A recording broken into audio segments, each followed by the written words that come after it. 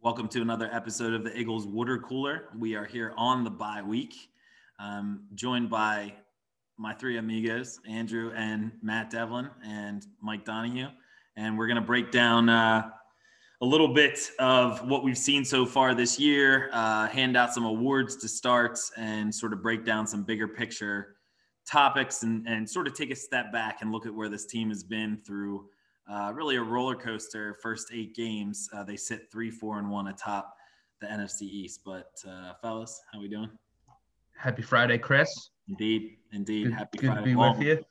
Happy Friday, boys. Yeah. Glad to start off the weekend.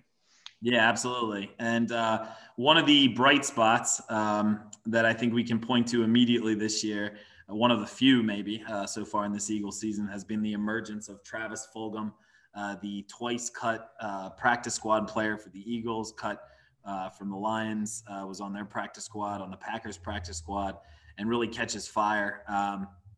Through 5 games, he has 29 catches for 435 yards. He's averaging 15 yards per catch. He really has just been so productive game in and game out. The Giants game was the only game he did not score a touchdown. He hasn't had a game yet where he scored recorded less than 50 yards receiving. So he's just consistent. We were talking about comparisons for Fulgham right before the podcast, because there is just there's no template for what he's done so far, and he definitely has sort of a unique play style. Andrew brought up that Dan Orlovsky likened him, along with likening him to Larry Fitzgerald, also likened him to Marquise Colston from the New Orleans Saints during their Super Bowl run. So I could kind of see either of those. The other sort of more modern comp was Michael Gallup from the Dallas Cowboys. So Fulgham's definitely put his stamp on the league. I think he's the 7th leading receiver on Pro Football Focus in terms of all numbers. But he's definitely impressed. One of the few bright spots, as we've mentioned. So I think we can probably all agree he's the bright spot on offense. Anything anybody wants to say about Fulgham before we move on? Not particularly. I mean, he's been, like you said, a diamond in the rough and a really nice bright spot. But what a find, what a story. He fits Philly well, I think. Agreed. And maybe something we'll talk about later, but he was around for a little while before the Eagles decided to use him. So I don't know who that falls on, but obviously this was somebody we had lying in wait. Maddie? I did pick him up for my fantasy football team because of this podcast, and I am glad I did, fellas.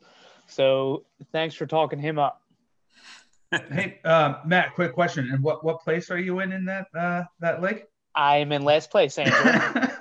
Oh, that's just a little low.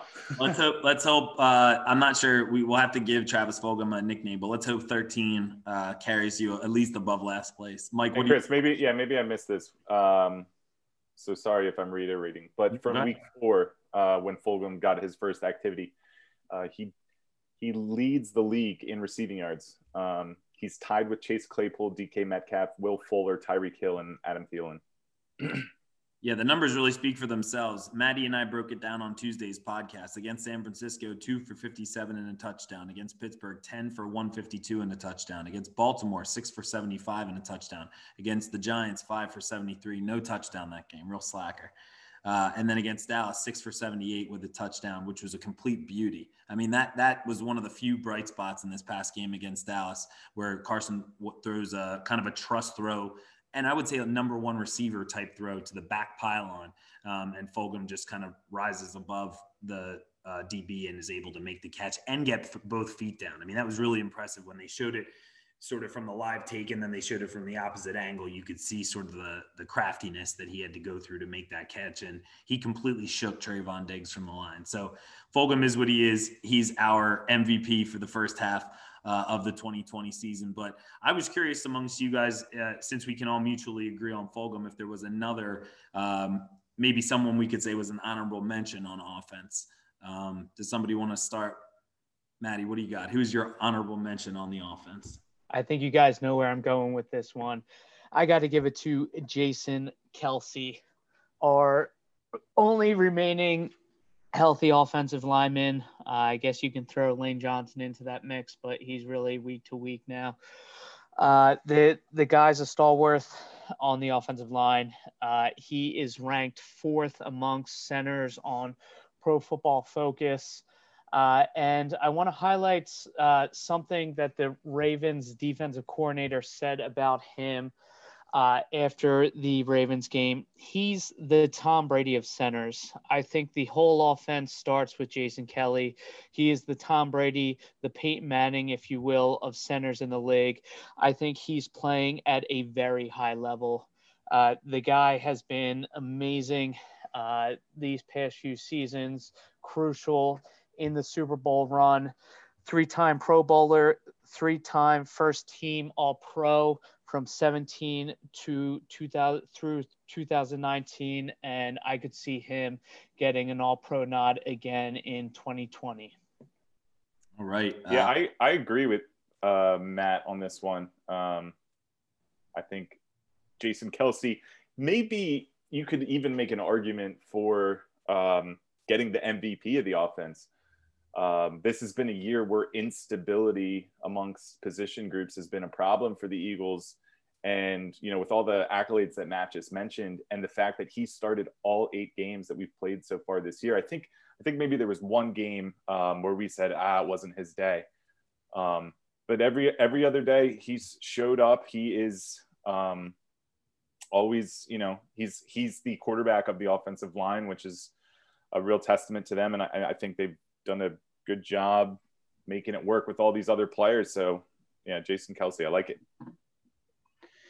Yeah, and I'm actually going to stay on the offensive line for my offensive MVP. It's Mailata for me. I agree. Thank you. Yeah, I mean, look, Kelce is the crux of that line, that offense, the team really. But here's a guy in Mailata that didn't even play football 3 years ago. And he was a project. He had limited snaps, limited preseason work, and it was this complete mystery of who he would be. And he got the nod, you know, through some injuries to be the starting left tackle. And he's done very well.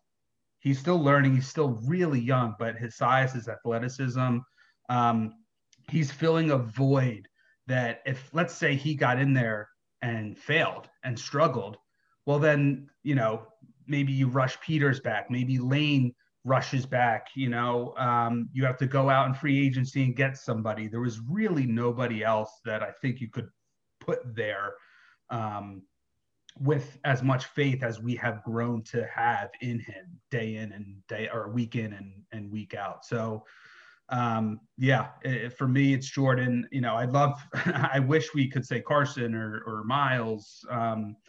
But yeah, I think we're looking at what's really kind of held this team together as we struggle and limp our way through. But through the injuries and the different rotations, Mailata has really, really held his own. So, Chris, you're feeling the same way? I am, and I think not only that, he flipped and played the opposite side, tackled the opposite side in the last game against the Cowboys, and did get handedly beat by DeMarcus Lawrence on one early play. But the thing that I thought was really significant there was he rallied back. It happened early in the game, and after that, you really didn't see that happening as much. And sort of being able to flip to that mirror image, have the opposite footwork, all that sort of stuff for a guy who's brand new to the game. I think he's somebody who comes to mind just because of his versatility. And I think he's somebody the team kind of needs to stand behind. They need to stand and recognize what he's done in terms of learning the game and also stepping in at multiple positions along a battered offensive line at probably the 2 most important positions other than center,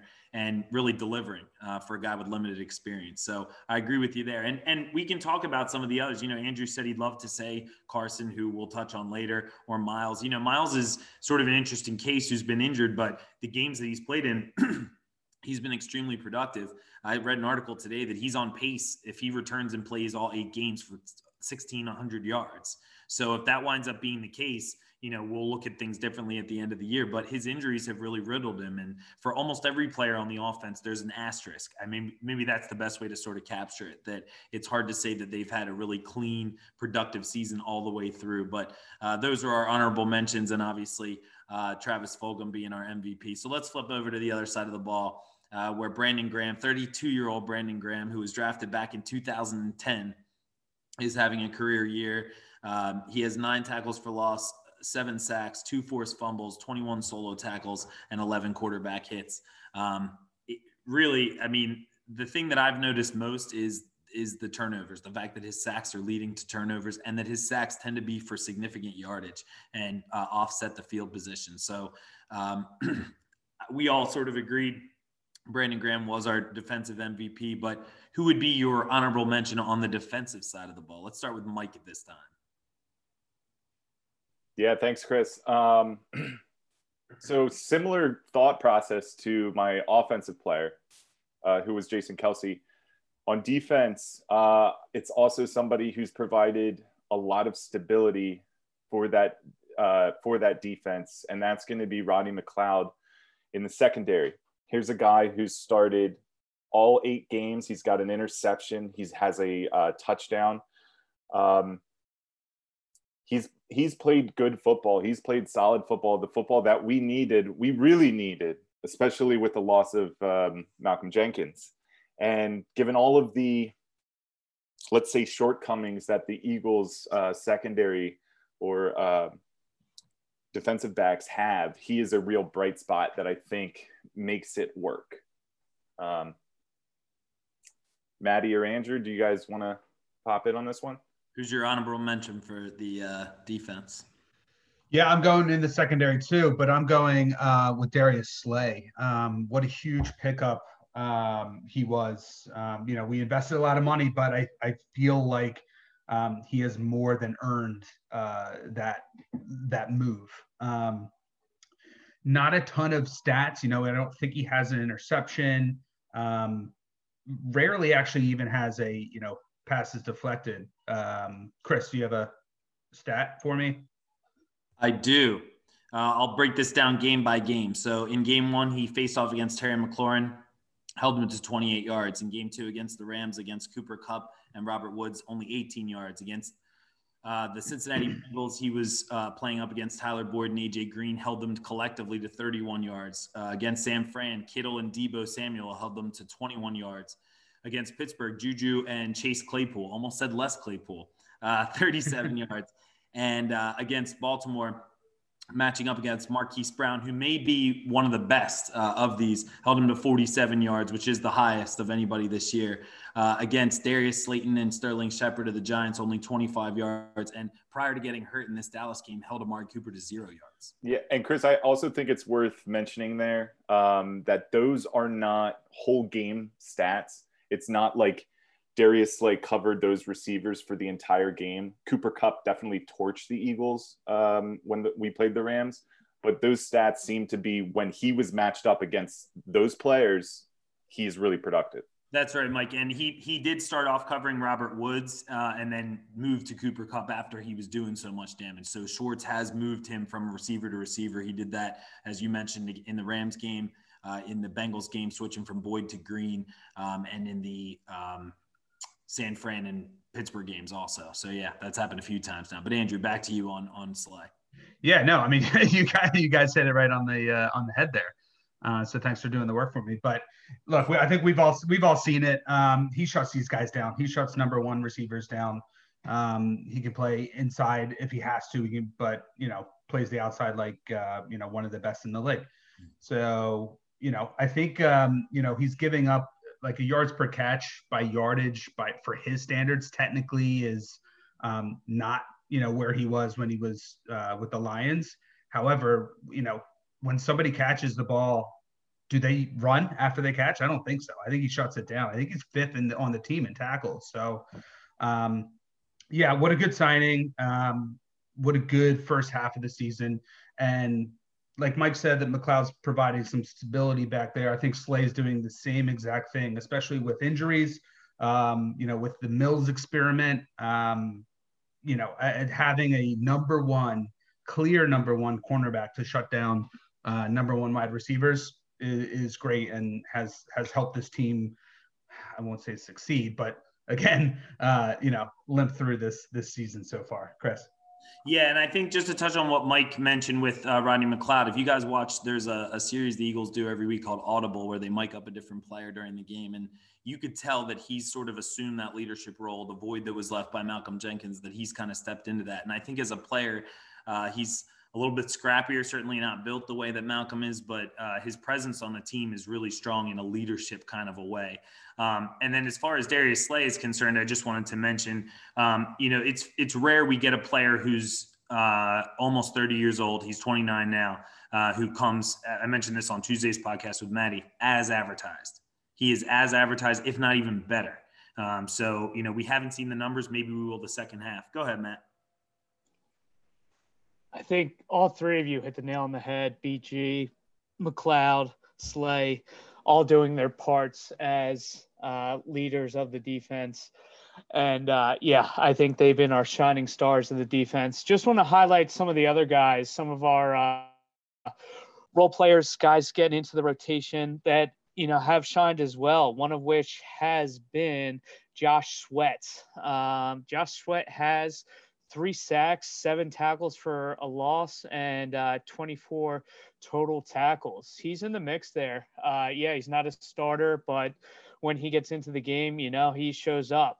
And then some of our young linebackers, Singleton and TJ Edwards, both Singleton 32 tackles, Edwards 28 tackles. Chris and I talked in depth about TJ Edwards on the last podcast and what game he had against the Cowboys. He's up there with 11 tackles for a loss on the season. So it's great. We were all very concerned about our linebackers coming into this season. It's great seeing that kind of production out of these two young linebackers, especially with our hatred for Nathan Geriatric there. So there are some open holes that we see in our defense. I always have to give a shout out to my boy Fletcher Cox. Yes, his production is down. 9 tackles, 19 total tackles, only 2.5 sacks. But I think stats lie for him sometimes because he does so much by taking on double teams, still has 7.5 tackles for a loss on the season.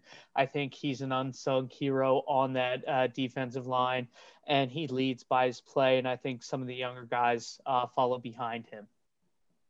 Yeah, I was going to say Josh Sweat, so I don't have too much more to say about that. That's been your boy all year, Chris. I've really liked what I've seen from him. I think we may be seeing just as much from Josh Sweat. I'm not going to say more, but just as much from him as we have from Barnett. And Josh Sweat was a 4th-round pick. Mike? Yeah, one thing I'll just throw in here that it's kind of like screaming out to me as I'm looking at the number of games that the defensive players have participated in and started in. Our defense has been relatively, there's been some injuries, but relatively healthy, much more so compared to the offense. And definitely, that with that said, I'm looking at TJ Edwards has come on strong. Did he start in week, or did he start playing in week 4? He actually just came off IR prior to the game. He was on that 3-game IR just prior to the game against the Cowboys. Okay. Yeah. But no, I agree with everything you guys are saying. Yeah, I think the other part of the defensive line I've been really impressed with when he's been healthy. All the last 2 games, the first against the Giants, he got injured and then left the game injured against the Cowboys, and that's Malik Jackson. I think he's been more productive from a defensive line, especially an interior defensive line standpoint, than what we've hoped to see from Javon Hargrave, although he had a pretty decent game against the Cowboys. So let's hope both those guys come on strong, but we kind of spread it around a little bit there in terms of honorable mentions. Matt? Yeah, just want to say love Slay, love McLeod, but that secondary as a whole, we need more interceptions. Only 3 on the season. 1 from McLeod, 1 from Jalen Mills, who I don't like Jalen Mills, so that means nothing to me. And one from Alex Singleton. I just think as a whole, especially against that Cowboys offense, atrocious offense, there was chances there and we did not capitalize. There's been other chances throughout the season and we have not capitalized against these harder teams that we will speak about later in the podcast. The only way that we're going to win is takeaways, one of which is through interceptions. Yeah, I think that's a great point. I can think of one in, I believe it was the Washington game where it hits Avonte Maddox in the chest and he doesn't come away with it. So there have been a few opportunities, and that's a great point Matt makes. If there were no opportunities, that'd be one thing, but there have been things that we've seen where they just have not made the play. So let's hope for more of that in the second half of this year. But let's move on to talk about sort of a big umbrella topic, and I'm going to begin with the discussion question here to get us talking. On the topic of Doug, one Douglas Urban Peterson. Anybody can take this. Finish this sentence. My biggest issue with Doug is. There's too many, Chris.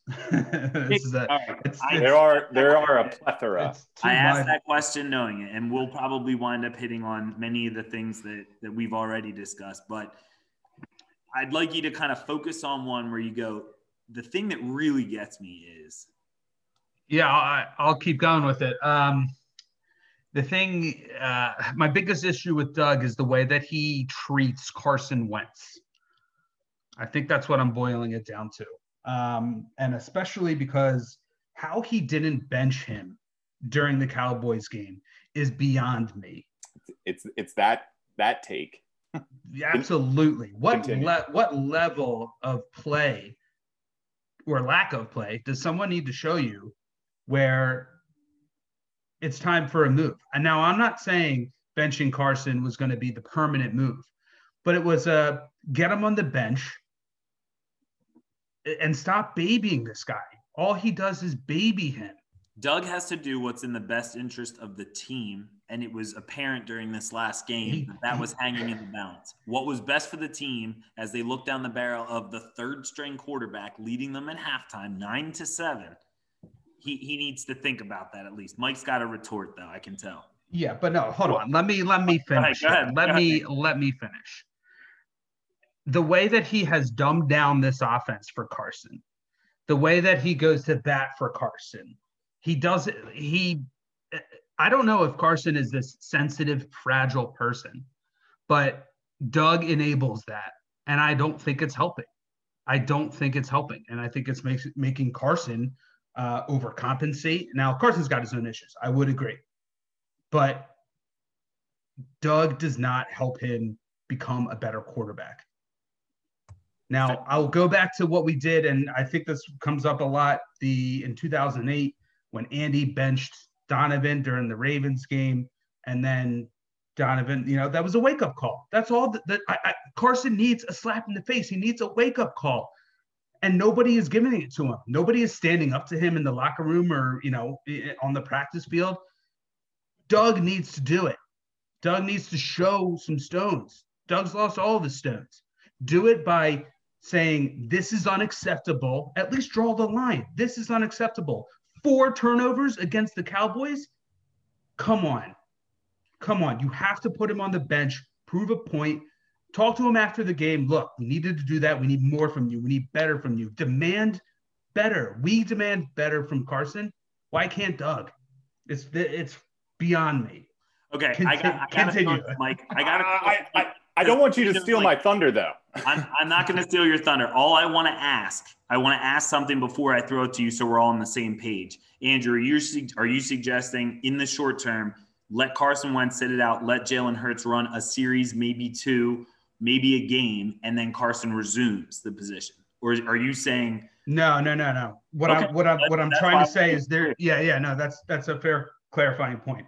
There have been probably 3 different moments during the game where Doug should have sat and benched Carson, not for the long term, but because his play on the field was unacceptable. Now, we can get into Doug's play calling and all of that, and Carson's just, lack of reading progressions. separate issues. You're the head coach, draw the line. And I think when you have 4 egregious turnovers against a terrible Dallas team, to not draw that line at that time, to sit them down, wake up call, that's what frustrates me. It's not let's hand the reins over to Jalen. Let's prove a point. I got to step in here, Andrew. I got to step in here because while I agree with you about Carson having his worst year to date, and that being its own issue that needs to be addressed, Doug is not changing what he should be changing to adapt to how Carson is playing. The Cowboys game. Cowboys have one of the worst. We could have ran the ball down their throats all game. Doug put the ball in Carson's hands and asked him, literally says, Carson, I want you to let the offense work for you. But then time and time again, he's calling these plays where Carson has to fit these balls in tight windows. And it's just like, Doug, don't do this to your quarterback while he's struggling. Just get the easy win by running the ball and, solid play calling. Like, that has been a very frustrating thing to go in combination with what Carson Wentz has shown, and Doug's inability to adapt and recognize that maybe he should avoid some certain things. And when he says, let the offense work for you, Carson, he needs to look himself in the mirror and address his play calling so it can accommodate that. So just to be clear, so Andrew's saying Doug is overly sensitive with Carson.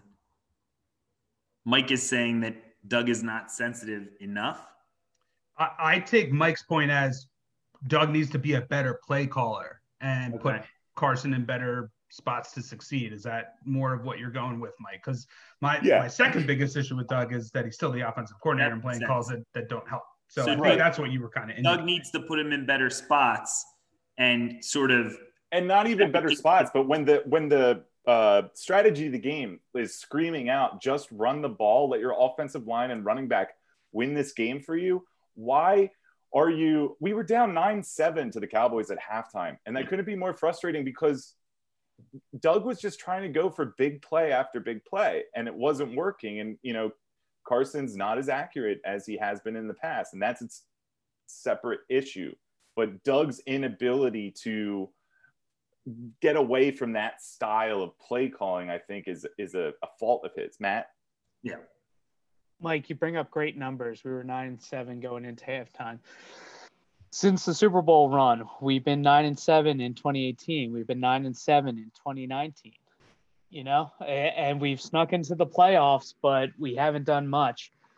I've been looking over Doug Peterson's career. This is a guy that came into the league, backed up Dan Marino, Hall of Famer Dan Marino, backed up Hall of Famer Brett Favre on his way to a Super Bowl win in '95. This guy has been around greatness as a player and comes from Andy Reid's coaching tree.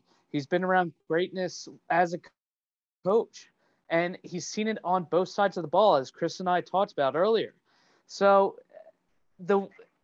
I agree with Andrew in the sense that he's coddling Carson Wentz, and he's not instilling these leadership skills that he needs to, which he should have the experience and the knowledge to instill on still what is a young quarterback that should continue to grow in this league. And the other point that I brought up with Chris is there's no fire in Peterson. We saw it with McCarthy on the sideline. So there was a call that didn't go McCarthy's way. His face got beat red. He threw his headset. He threw his play calling sheet. He got in the ref's face. And you don't see that out of Peterson. He's too busy getting the guy's ice cream after the drill's over or after the practice is done. And I know he's a player's coach, but sometimes you need to get into these players' faces and say, you need to do better. And I don't see that out of Doug Peterson. So that mentality needs to shift in Doug's mind. And as far as your question goes, Chris, it was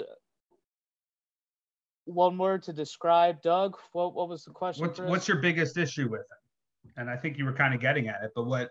Yeah, well, one word to describe Doug, I would say, is complacency. And I had to look it up because it's been a while since Jamie Watson's vocabulary test. A feeling of smug or uncritical satisfaction with oneself or one's achievement. And I don't know. I think Doug Peterson is smug since the Super Bowl win. And we see that with 2 back-to-back 9 and 7 seasons. And, just limping into the Super Bowl, or I'm sorry, limping into the playoffs. Chris? Yeah, Doug uses the phrase the new norm at the Super Bowl parade, and I've been underwhelmed so far, Doug. And I'm also getting tired of hearing you say the phrase, I got to do a better job, we'll get it cleaned up. If you got it cleaned up, your quarterback wouldn't have the lowest completion percentage. You wouldn't have 12 interceptions. You wouldn't have the number of sacks that he's sustained. So, and some of those are Carson's fault, and we'll get to him in a bit. But Doug, in a lot of ways, is not communicating with his quarterback. I think that's probably the thing that's clearest. There's not a clear communication about sort of what works best. And that's going to be my biggest issue. My biggest issue with Doug Peterson is there are plays that I see the Eagles make that I go, that was a great play. Where'd it go? This last game against the Cowboys, Carson throws a fade down the sideline to Travis Fulgham. He catches it. It looked exactly like the catch he made against San Francisco to win that game. Exactly like it. It looked like the same play. Why not identify these plays that are working for your players that are winning in space and go back to them? I don't see any identity. That's how you develop an identity. You identify where your player strengths are, and then you craft plays that highlight them. So to me, that's my biggest thing with Doug. And, I'm hoping that some of the stabilizing factors, hopefully the O-line settling into place, Miles Sanders coming back into health, that orients him a little bit. But that's been a huge thing for me. I think that's a big part of play calling is identifying, look, these plays work. And if the defense isn't stopping them, we're going to keep throwing the ball to Travis Fulgham down the sideline until they stop it. I haven't seen that from Doug. To me, that's aggressive. That's the big balls Doug that I want to see. But haven't seen it so far this year. So, I mean, to me, there's a few things I want to hit on, and then we'll move on to a new topic here. But Doug, his biggest strength, which was short yardage and the aggressiveness that went with the 2-point conversions, both of those things have been underwhelming. The use of Jalen Hurts could be its own podcast at this point because it's so predictable and it just doesn't seem to benefit the offense in any way. I think what you said, Matt, about no fire, my experience of Doug the first couple of years was that if he made a decision, even if it was a boneheaded decision, the next day on the radio or to the press, he would stand by it. This year, he's walked back many of the things that he's done, and that's what we want to see in a certain kind of way, but it definitely shakes his confidence, and I think he's been not quite the same in terms of his presence. Even, the challenges, the timeouts, some of the choices of not, allowing players to develop, letting Jason Peters kind of do what he wants, the way he's kind of gone about the offensive line. I think there's a lot going on with Doug that we need to see improved, but I'd like to see him and Carson just get on the same page. And again, my biggest issue goes back to, it's linked to what Mike said with play calling, but just highlighting your players' strengths. They've got some talent. For a lot of years, we've said Doug's got to get people healthy. He's got to get some talent. He has all that now, and he's not doing a whole lot with it. So let's move on to Carson. Carson Wentz this season has been inconsistent. As I mentioned, he has the most interceptions. He's been hit the most. He has the lowest completion percentage. He had a QBR lower than Ben DiNucci in this last game against the Cowboys, which is, everybody's shaking their heads. Just unbelievable. I'm going to jump right to the discussion question here. Do you think Carson Wentz's 2017 season, which I believe, and if somebody can go back and look, I think he had played 13 games in that season. Do you think that was kind of an aberration, meaning like kind of a deviation from the norm for him? Or is this the player, now that we're seeing, is this the player that he really is? I just wanted to jump in. He did play 13 games, technically, maybe more like 12 and a half. Okay. Because Nick Foles ended up coming in, but yep. Okay. So yeah, that my question again, do you think that season where he was just red hot, he did have a great roster around him, but seemed to just make better decisions? Of course, it was before a lot of these major injuries, and we can discuss that as well. But was that an aberration, or is the player we're seeing now who he really is? Matt?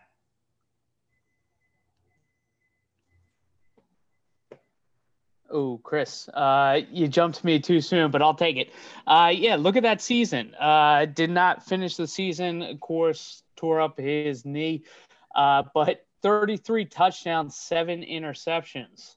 I mean, he was on an MVP run there, and then unfortunately got hurt. And we know how 2018, 2019 went, battling back from injuries. I think it was the back. We had some issues with the knee again, mainly the back. So he's struggled since, but 2020, he's supposed to be completely healthy. And we're just not seeing that. We've talked a lot about his vision. His vision has not been there in 2020. The first 3 games of the season and this last Cowboys game against one of the worst defenses in the league, he just could not see the field for the life of him. And that's something you shouldn't see out of a 5th-year player. And that's leading to him getting sacked, him throwing interceptions, leading the league in interceptions. And, you know, he, as we talked about, he looks over to the sidelines, usually looking at Doug Peterson going, what did I do wrong? Like, he's in shell shock that just happened. And it just boggles us as fans to think why this guy that was once an MVP is so all over the place. Now, is this who he is to you, Matt? Is this player that we're seeing now, is that who he is to you, and that 2017 season was just kind of a aberration? No, it is not just an aberration, because we've seen it this year in the 2-minute drills. Mm-hmm. We've seen that throw to Boston Scott against the Giants. We've seen him make some spectacular plays this year, but it has been few and far between, Chris, and it has not been a complete game. So, yes, has it been a flash in the pan, that 2017 season? Yes, it has been, but he still has it. It just hasn't been a complete game this season. Andrew? Yeah, I mean, I'm not going to be fooled by these moments of brilliance that he shows when 80% of the game, he looks like the worst quarterback in the league by far. So, yes, you know, I won't go in too hard. I've done a lot of Carson talk this year. I did want to bring up, just as an interesting framework of a conversation, but his 2018, which ended, I think, after 11 games, was arguably on pace to be better than his 2017. I know we keep going back to the 2017 season.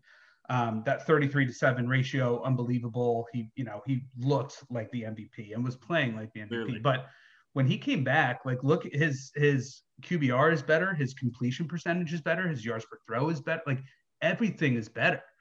And I think that's what's the most frustrating, is even after that injury, that ACL, he came back and played comparable, if not better. And then he got hurt. And, you know, it gets me thinking, was that vertebrae issue, was that back issue really the root cause of what this clear downward spiral is? Is he really healthy? Is he back to being Carson? Because, you know, 2019 was definitely a down year. However, again, relying on his above athleticism, he still had games where he had a QBR over 100. He barely has – he has one game, I think, over 90. I think it was like 91 this season, and the rest are in the 60s and 70s. It is putrid this year. So I don't know, but we will not – I guarantee you we're not back to 17, even 2018 Carson.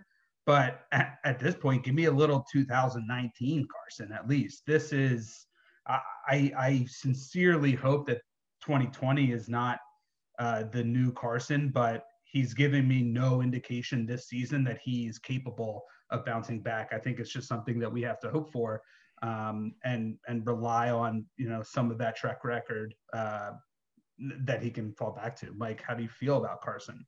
Yeah, no, Andrew, 2 points. One, to touch on what you were just saying, and I think you bring up something really worth highlighting. We always go back to 2017 Carson. And one big thing that Doug, and I guess Doug is probably the person who voices this the most in the media, is that you can't compare to that team because that team had the most stability. We had the same 3 receivers the entire season, the same offensive line the entire season. And therefore Carson's numbers reflected that. As you're just saying, even after that season, when he came back from injury, his when he came back from injury. When he came back from injury, his numbers continued to be good. So, I think that really creates a lot of muddiness in what's going on. Secondly, I thought it interesting, just a couple comparisons to what's happening with Carson right now. I saw a hot take on Eagles Wire comparing Carson's first 4 seasons to Jameis Winston's, where Jameis Winston, let me see if I can pull up some of these stats really quickly. I just want to make sure that you're about to compare Carson Wentz to Jameis Winston. Is that what we're about to do? Well, probably trending that way. Realistically. Carson, exactly. Yeah. So from 2015 to 2019, Jameis Winston, 19,737 passing yards, 61.3 completion percentage, 121 touchdowns, 88 interceptions, 86.9 QB rating. And his record wasn't as good as Carson's, 28 and 42 as a starter. For Wentz, numbers outstanding, 2016 to 2020, QBR of 91.5, 32 and 26 record, 14,700 passing yards, 63.6 completion percentage, 99 touchdowns, 43 interceptions. Pretty comparable. Then Jameis Winston in his last season with the Buccaneers, having very similar year to what Carson's doing. If Carson were to not improve over the next 8 games, it could be a potential situation where, like Jameis Winston, the pride of the Buccaneers, you may have to sever ties. Now, hopefully we don't get to that point, because my other use case example is Alex Smith from the Chiefs. And he, here's where Doug Peterson really, likes to highlight this one to the media. Alex Smith started 1-5 with the Chiefs under him and Andy Reid, and everybody wanted them to bench him. They didn't bench him, and Alex Smith went on to, he won 11 straight games after starting 1-5 and finished the year with about 90 passer rating. Doug's counting on that to happen. So anyway, possible outcomes. Maddie, let me flip it to you. Yeah, a couple points there. Jameis Winston led the league in passing yards last year. He was also throwing to Mike Evans, one of the best wide receivers in the league. Chris Godwin, another very good wide receiver. Carson doesn't have that. I do see the comparison you're making there, but I don't see Wentz being the third string on the Saints next year.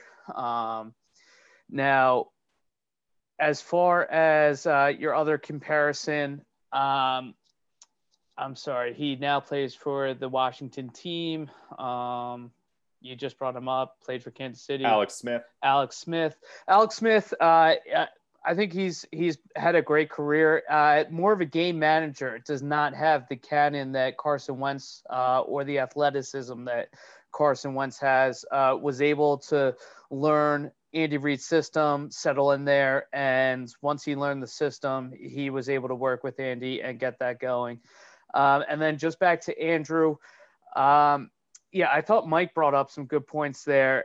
And I thought you brought up some good points there. 2017, 2018 numbers for Carson Wentz, but that roster is completely different from 2017 to 2018 to 2020, as well as the injuries that we have faced last year and this year. I don't want to be a Carson apologist, and his performance this year on his own has been pitiful. But I do got to give him a little shred of the benefit of the doubt with the revolving door at offensive line and barely any receivers to throw to. Chris? Yeah, I think you can pin this to so many different things. My original question was the 2017 season an aberration? We kind of got away from that, didn't we? But just to reiterate, my answer would be, I don't think so. I don't think it was an aberration. I think he's capable of that kind of season again. I don't think this player that we're seeing is functioning fully. And I don't know what it's from. I attributed it, in my thoughts ahead of the podcast to the injuries he's had in that Rams game in 2017 towards ACL and MCL.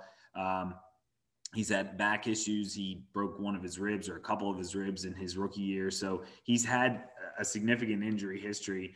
He's now a new parent. He has a baby daughter. He's likely sleep deprived. I'm sure he's stressed out, and I'm sure he's distracted, from what's going on at work. And obviously he's paid the big bucks. So we're expecting him to just put all that aside and perform. But the other part of it from a coaching standpoint, I want to bring into this is I think Carson is kind of a pressure guy. And I think pressure really works for him, but it also works against him. And I think there's something about the Nick Foles thing that's still lingering. I think there's something about the Jalen Hurts thing that's lingering.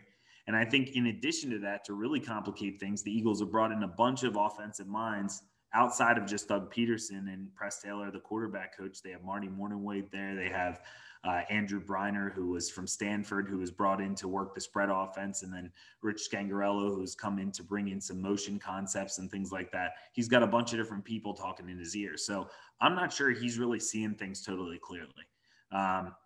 The one place that I really see that in his game is times where the offensive line, which is shifted all about in terms of players and scheme and everything else, but times where the pocket is clean and Carson makes it complicated. He muddies it. He messes it up and just seems skittish and gets happy feet and has to get out and do all this stuff where if he just would have turned, planted, and made a simple throw, it would have worked out. This sort of tendency for hero ball, the throw to Fulgham in the 49ers game, the throw to Fulgham over the middle in the Steelers game, which might be his best throw all year. I don't know if you guys know the one I mean. It was a seam pass over the middle. It was just really a highlight play.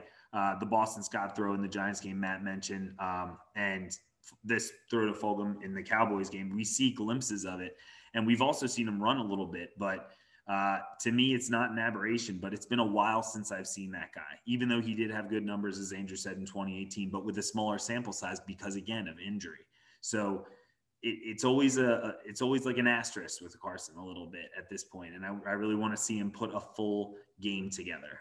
My biggest issue with him is the inconsistency, quarter to quarter, play to play. And when we talk about quarterbacks that do that well, Patrick Mahomes, Russell Wilson, they're doing it play in and play out. And Carson is just not even in that category. He's not in that class, at least right now. I think he could be, though. Yeah. When's the last time we were able to get through a game where we weren't on this roller coaster of emotions, man? It gets to a point where, you have other times, I guess, in years past where you question things, but it gets to a point where you wonder if Carson's the guy at this point. It's logical as a passionate Eagles fan to wonder if Carson's the guy, and he could still be. It's just been a while since we've seen him put it all together consistently, game in and game out. It's a quarter at a time when we're seeing it, realistic. And the fan in me really wants to believe all of the things that Carson says and Doug says. Oh, there's so much changing amongst position players. Carson talking about last game, 4 interceptions. He said, that's just timing between me and the receivers. There's a shuffling of guys going around, that's easily fixed. I want to believe it, but we'll see. All right, so we were gonna break down, and everybody made just great points there. I love the chatter over the course of the bye week here because we have enough of a sample size from this team to sort of have an idea of what they are. I think we're all going to hope that's going to evolve for the positive. But I had some content about Howie that I thought we could hit on, but shortly before the pod, we decided that we wanted to really dedicate some time to looking at the cap, and Howie's such a big part of that I kind of want to eschew that a little bit and skip to a further question that kind of loosely involves Howie. But just to ask, if the season were to end now, the way things stand, the Eagles would pick 19th overall. If you were Howie, what position would you target, knowing what we know right now, which is only half the season sample size? It's a fair point. And Chris, you're kind of our draft expert here, I think. But there still feels like a lot of positions of need. Part of me goes with offensive line, just because we seem a little bit older, the injuries this year. So I lean towards that, but linebacker is a very close second for me. Okay. Maddie, what do you got? Who would you draft if you had 19th overall at this point, knowing what you know about the Eagles 2020 roster?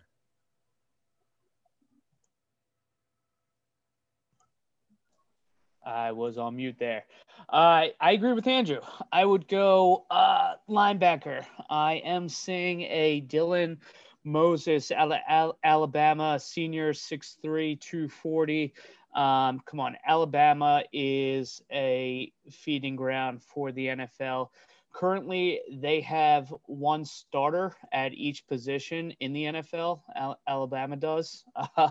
So any specifically defensive player coming out of Alabama, I think we get our values worth. CBS has this as pick number 20. So if we are in that range, I think we could get a good linebacker. Dylan Moses, they say Eagles were quiet at the NFL trade deadline, which means that they still need help at the linebacker position. Dylan Moses is one of the best prospects available, let alone at the linebacker position. Mike? Yeah, no, I definitely agree with you guys about linebacker. I think Andrew makes a really good point that investing into the offensive line would be another strong thing. I was thinking receiver, like what about the receiving core? But we really do have a lot of young guys in Fulgham, Ward, Hightower, Rager. There's a lot of promise there. We probably don't need to draft another young receiver. We probably need to draft somebody who's like peaking in their career optimally. So yeah, I agree. Linebacker, offensive line. Yeah. Okay. I could see any and all of those. I think linebacker would be a position to definitely look at. I want to see what's going on with TJ Edwards and Alex Singleton as a tandem there in the middle. I'm not saying they're the solution and that drafting a linebacker at some point wouldn't be a bad idea. I just don't believe the Eagles will do it. I would really like to see the Eagles draft another outside corner, especially at a pick at that sort of level. I think you're going to be able to get a guy coming out of the SEC who's faced top competition, who's fast, who has size. And I'll look into a player to sort of highlight them just so I'm given the full information. But that's what I'd really like to see. I think we have a great thing going on with Darius Slay, and I think we will for a little while. I mean, despite his age, as I mentioned earlier, he's just as advertised. So let's get another outside corner. We wanted to look ahead to close things out here. The Eagles are 8 games in exactly. Bye week just fell. Just so this year, cut the season in half perfectly. Yeah, chef's kiss there. But the Eagles sit 3-4-1 currently. I believe, Matt, do you have the schedule pulled up? Okay.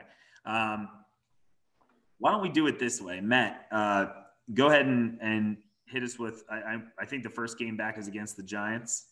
Yeah, why don't I rattle off the games and we'll go around the horn? How's that sound, Chris? Sounds good. Okay, we have Eagles-Giants Sunday, November 15th, 1 p.m. game. Ugly win. Yes, that is at New York.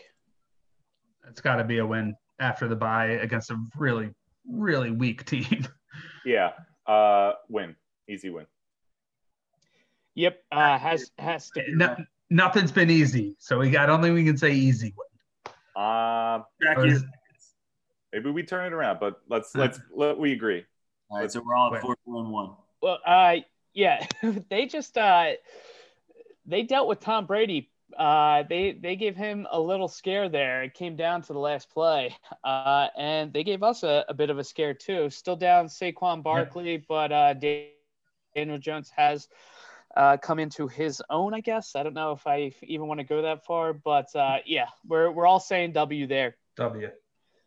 Next game, we have Eagles Browns, November 22nd, 1 p.m. at the Browns. This game worries me a little bit, but I do think having Odell Beckham and Jarvis Landry might be too much for this defense to handle. I do think Jarvis Landry is still a big threat, but he mostly plays out of the slot. So it'll be interesting to see if that winds up being the case and he's kind of the primary target where Slay plays. But I'm going to say it's a win. Yeah, I think Odell's done for the year, but still they have a ton of offensive firepower on the Browns. Running backs. What's that? Great running backs. Yeah, I mean, Kareem Hunt and Nick Chubb is a 1-2 combo where Baker shouldn't have to throw the ball 20 times a game. They should pound the rock. But we'll see if Chubb is back for that game. I think he's due back, but he's been on IR for a little bit now. I would agree this game worries me. Man, I'm going to go with a loss, actually. I think we lose this one. I don't think we can pull it together. Okay. Yeah, Andrew, something about this game, based off what we've seen so far, says loss. And just to recap, winning against the Giants puts us at 4-4-1. So losing here takes us back to a losing record. Chris, I think you have us at 5. Sorry, it would be.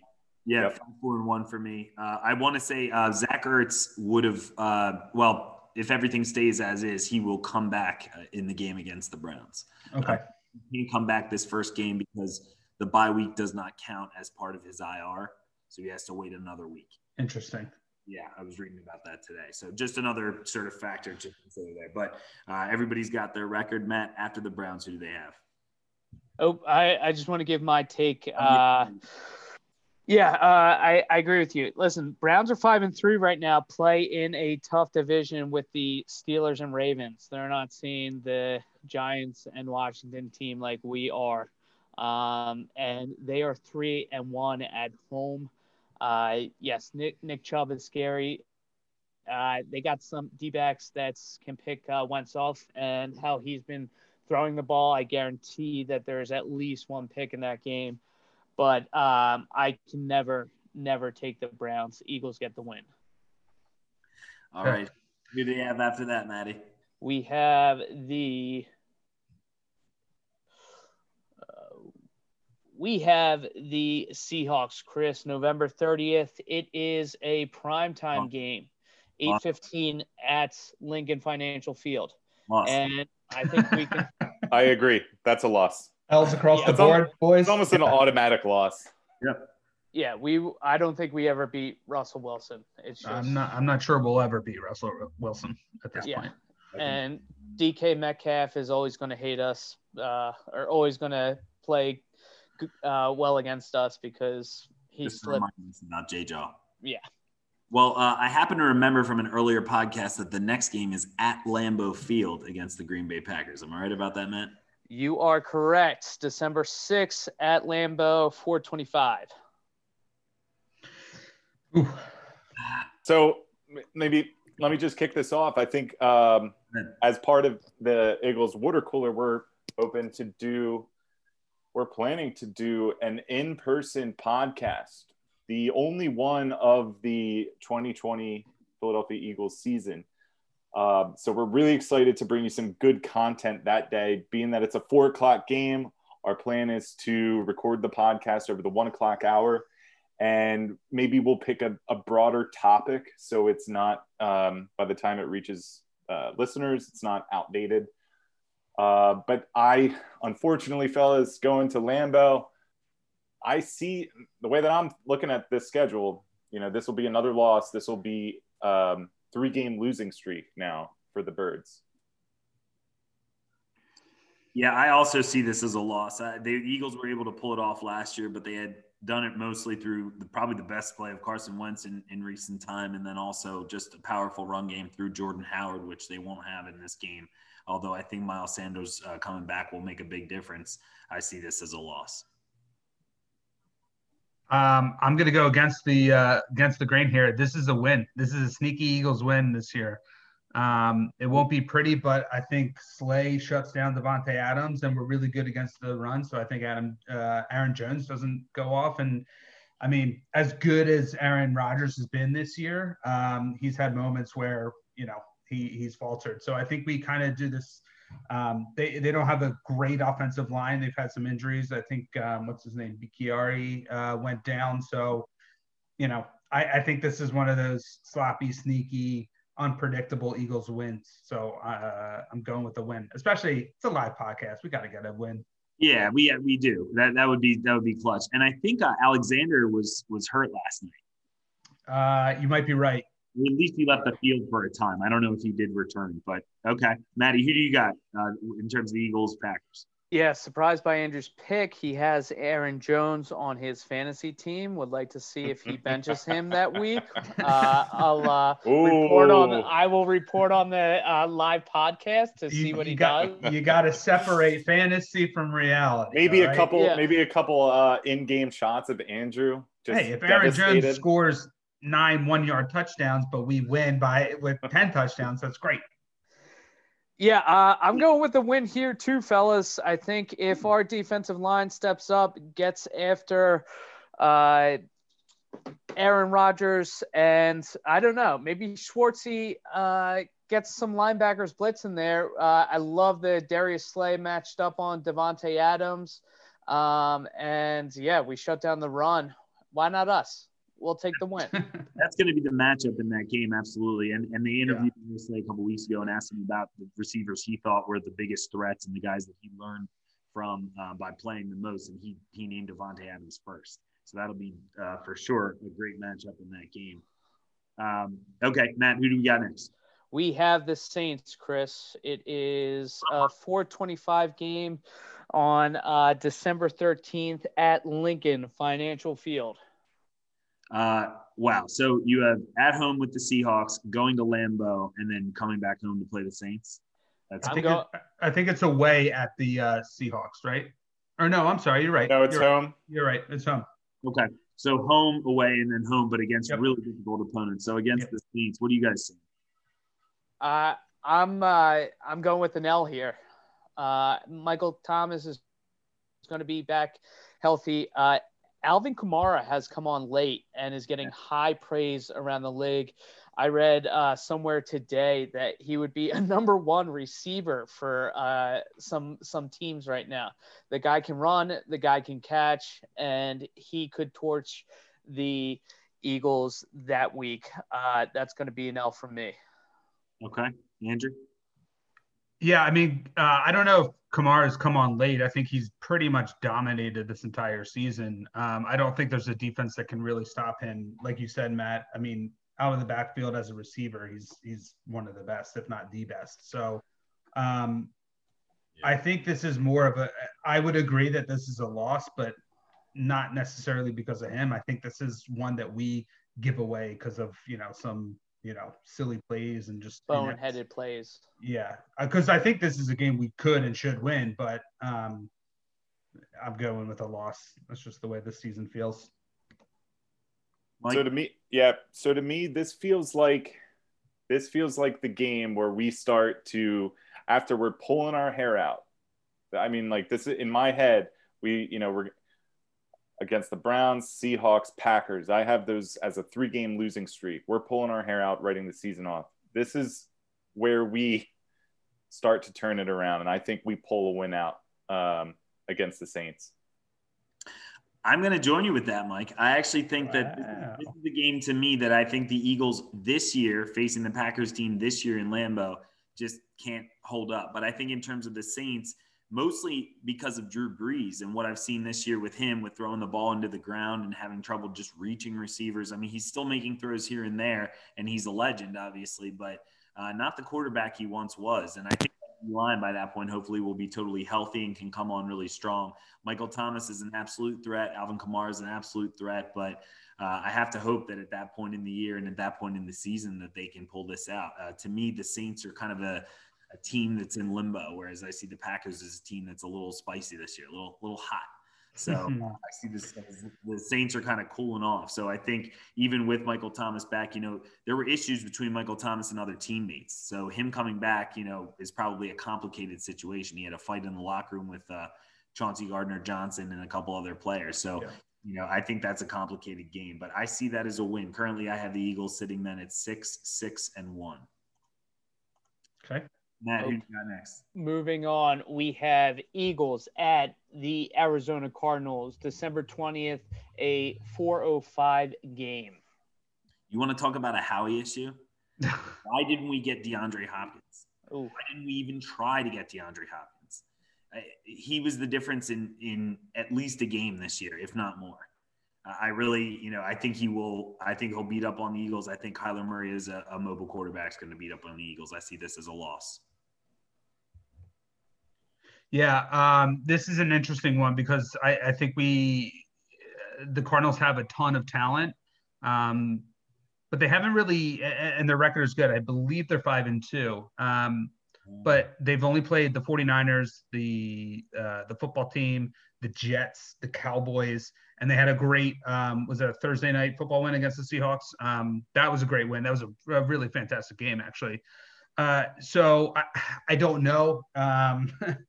It feels like a loss. It feels like they're a team that has too much skill. Chris, like you said, Kyler being a super mobile quarterback really scares me. I think I'll go with a loss here. Maddie. Yeah, I got to go with a loss too, and it's based on the game that Andrew just brought up, the Thursday night game against the Seahawks. I stayed up and watched that whole game, and like a veteran prize fighter, the Cardinals just stuck around the whole entire game, hung on the ropes, bobbed and weaved. They did not lead at all the entire game until overtime when they kicked the game-winning field goal to win the game. They were behind the entire game, but they didn't let it get to them. They kept running. Kyler Murray is starting to come on. He's very impressive. And DeAndre Hopkins is one of the best in the game. This is a loss, fellas. Mike? Yeah, no, I think we continue on a win streak here. I think we actually put 2 games together at this point during the season. Kyler Murray, still a little bit too inexperienced. Yes, he can make plays with his feet. But if you just do a quick stat comparison, Carson Wentz, 178 out of 305 attempts. Kyler Murray, 169 out of 253 attempts. Carson has the edge in total yards. Kyler Murray has thrown 1 more touchdown than Carson. They have the clear advantage with DeAndre Hopkins. Hopefully Slay can actually be that person to shut him down. And they have Kenyon Drake, who's having a little bit of a good year going for them. And at this point, the question I think is going to be, will the Eagles have an answer to stop Kyler and Kenyon? And my gut as an Eagles fan says, for some reason, they roll with this one. We're going in with a 2-game win streak into the final 2 games of the season. What do you got, Maddie? I think he took the L, right? No, I'm saying it's back to the division, right? If we go back to the schedule. Yeah, Matt. Oh, yeah. Last 2 games here. Yes. We have the Cowboys on December 27th, 4:25 game at the Cowboys. That's a win. A sloppy win. Yeah, that's got to be a win. We're not losing twice to this team. Is Andy Dalton back? I guess. Who's that quarterback there, fellas? I'm thinking it'll be Andy. Does it matter? They are starting Cooper Rush. Just to bounce back real quick, I just looked over the slate for the weekend. We were talking about Kyler Murray. Kyler playing Tua this weekend. Kind of an interesting matchup there. Cardinals versus Dolphins. But anyway. Yeah, that was the least interesting first start win to anyone's anyone's career. Yeah. The defense did it all. The guy lucked out, but still, I want to see what Tua can do down the line. So everybody sees a win against the Cowboys? Yep. Yeah, That's a they're dub. the worst. Maddie? And then we end the season with the Washington team. I think this is a tough game. To me, Washington is probably posing the biggest threat. I think they're playing well enough. Obviously, they beat down the Cowboys more than we did. I think their final score was like 25-3 or something like that. I don't think the Cowboys scored more than a field goal, but I think this is going to be a tough game. I do see the Eagles winning it, but I think it's going to be because they're going to have a lot of healthy factors back here.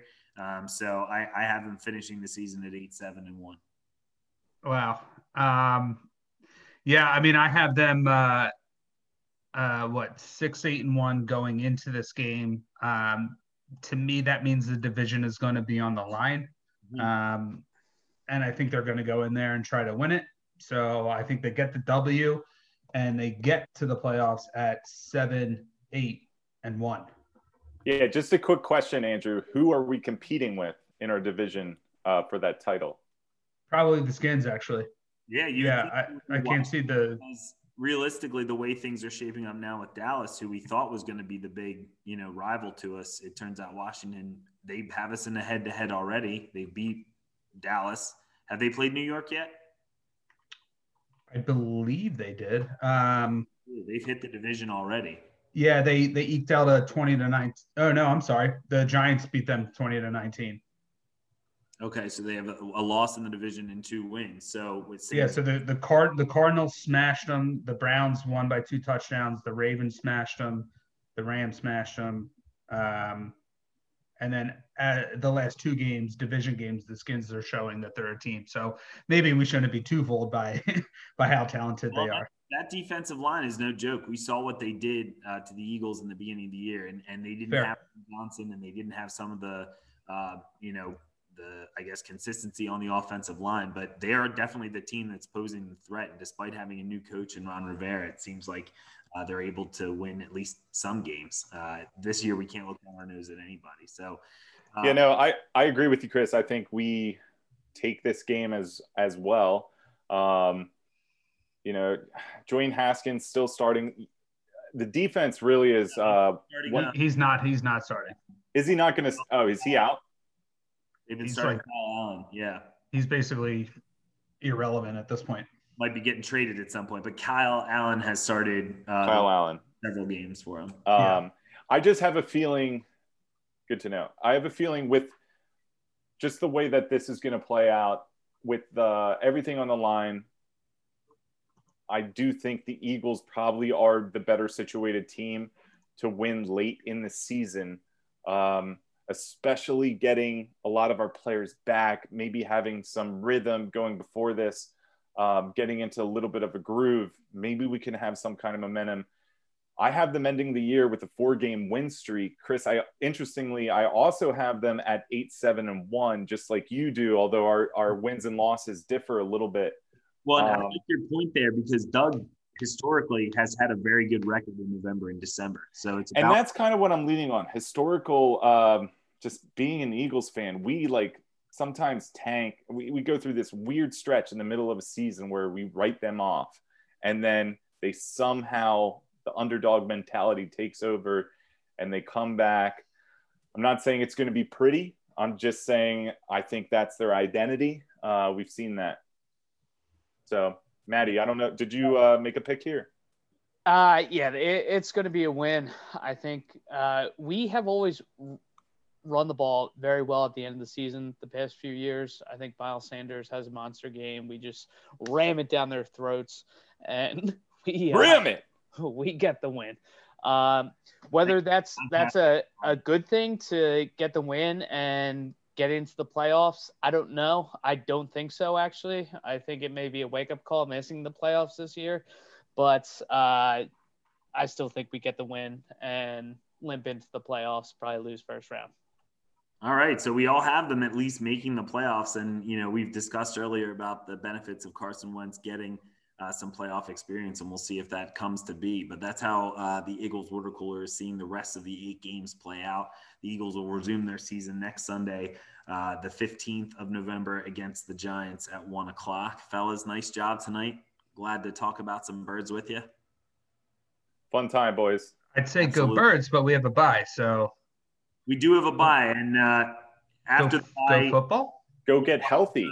We'll watch the Eagles play the Giants, as I mentioned, the Browns, and then we'll watch them play the Green Bay Packers and Lambeau all together. And prior to that, as Mike mentioned earlier, we'll be doing a podcast. So, and maybe we'll try to set up some sort of a live thing or something like that. That might be fun. So we'll be back with something like that. And that'll be it for tonight, fellas. I'll still say go Birds. Go Birds. Let's Go do it. Go Birds. Birds. Go Birds.